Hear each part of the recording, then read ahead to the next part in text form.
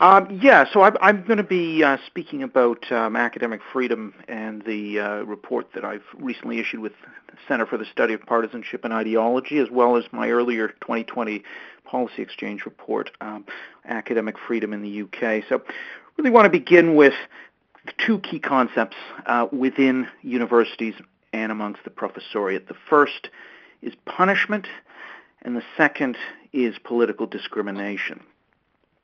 Punishment, by punishment I refer to administrative penalties from being fired from your job all the way down to being removed from administrative roles such as department head, or given fewer resources for research, for example, or being told to teach courses you don't want to teach. That's an administrative punishment. What we find in my reports is that 1 in 3 conservative American academics have experienced either direct discipline from some layer of the administration or threats of discipline. 1 in 3. So when people say that academic freedom is a right-wing moral panic, I think it's important to remind them that, in fact, we have a very pervasive problem in the academy. The second arm of coercion is political discrimination. In my work on Britain, I find that 1 in 3 British academics would not hire a known Leave supporter, that is, who supported the Leave side in the European referendum. I find that over 40% of American and Canadian academics would not hire a known Trump supporter. Now, these are positions that command either close to or over a majority of the population, and so it is absolutely astounding that we have this level of discrimination going on in hiring. We also have discrimination in refereeing papers and especially grant applications that is in a similar range. So these are the constraints, punishment and discrimination, constraints that particularly political minorities, notably conservatives, but to some degree centrists as well, particularly in North America, are operating under, and also gender-critical feminists. For example, gender-critical feminists are the most no-platformed group in Britain, and only fewer than 30% of American and Canadian social science and humanities academics would feel comfortable sitting down to lunch with a gender-critical feminist academic.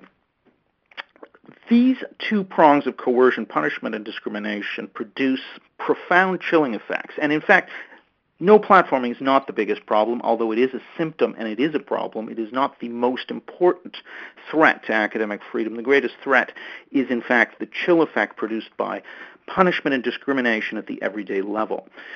For example, 3/4 of British and American social science and humanities academics who are conservative report that their departments are hostile rather than supportive environments for their political beliefs. In the U.S., fewer than 10% of Trump-supporting academics report that they would feel comfortable revealing their views to colleagues, and 85% of those who did not vote Trump, that is mainly Democrats supporting academics, agree that a Trump supporter would not be comfortable sharing their views. In Britain, it's close to 70% of Remain voters who say a Leave voter would not feel comfortable, and it's about 80% of Leave voters. So we have a really profound chill that shuts down a lot of conversations. That then leads to self-censorship. Self-censorship, 70% of conservative American academics say they censor themselves in teaching and research and in conversations. That's an astounding figure, and it is almost 40% amongst centrists, not just conservatives. We have centrists in North America massively self-censoring. So what we have here is a system of punishment and discrimination leading to chilling effects and self-censorship. This is the big threat to academic freedom. That then filters into graduate students. Conservative graduate students, 53% say their views would not fit in academia, and this predicts them not being interested in an academic career. It's not about the money. Money and the pay in academia is actually not something that distinguishes left-wing and right-wing graduate students in their desire to go down an academic track. It is, in fact, this sense that their political beliefs don't fit that is having a significant deterrent effect on conservatives from entering academia.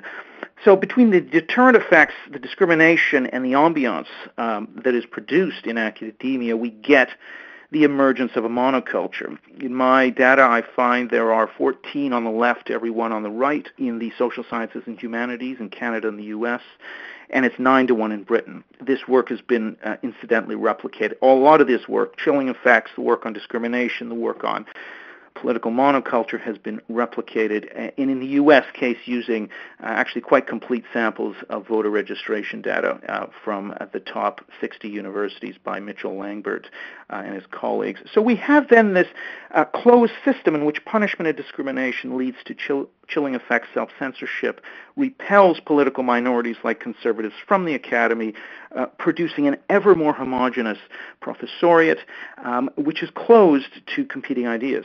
And so this then becomes a system in which the more monocultural the environment becomes, the higher the degree of discrimination, simply because it's not because academics are worse than anybody else, it's that people tend to discriminate politically, and the more slanted, if it's 10-1 left to right, the discrimination of the right against the left is not going to matter much compared to the left against the right. And so as this becomes more monocultural, you get worse discrimination. You also get a larger pool of activists, and you get a more permissive environment, because amongst the moderate left majority, there is a strong cross-pressuring between their attachment to academic freedom and their attachment to progressive aims.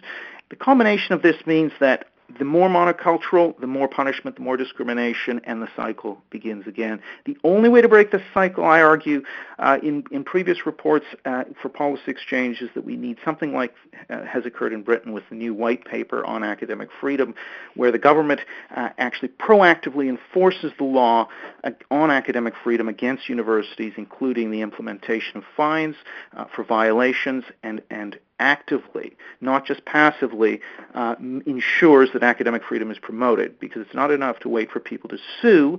That punishment, that the process of suing and going through tribunals is in fact a punishment that leads to self-censorship. You need the government to be proactively enforcing the law. And the last point I'm going to make really is around what the government can do on viewpoint discrimination. And here I would argue that you need to depoliticize administrative layers of the university. No university should be actively propounding political views. The academics can do that, but not officials within universities. That, too, is part of British law in terms of schools that should be applied, I think, into university administrators. And finally, diversity, which is being promoted in terms of race and gender, there should be an obligation to have an equivalent. Whatever action you take on traditional forms of diversity has to be matched, in my view, by action on political diversity to help break this cycle. So I'm going to leave this right here and move to the discussion. Thanks. Great. Thanks, Eric.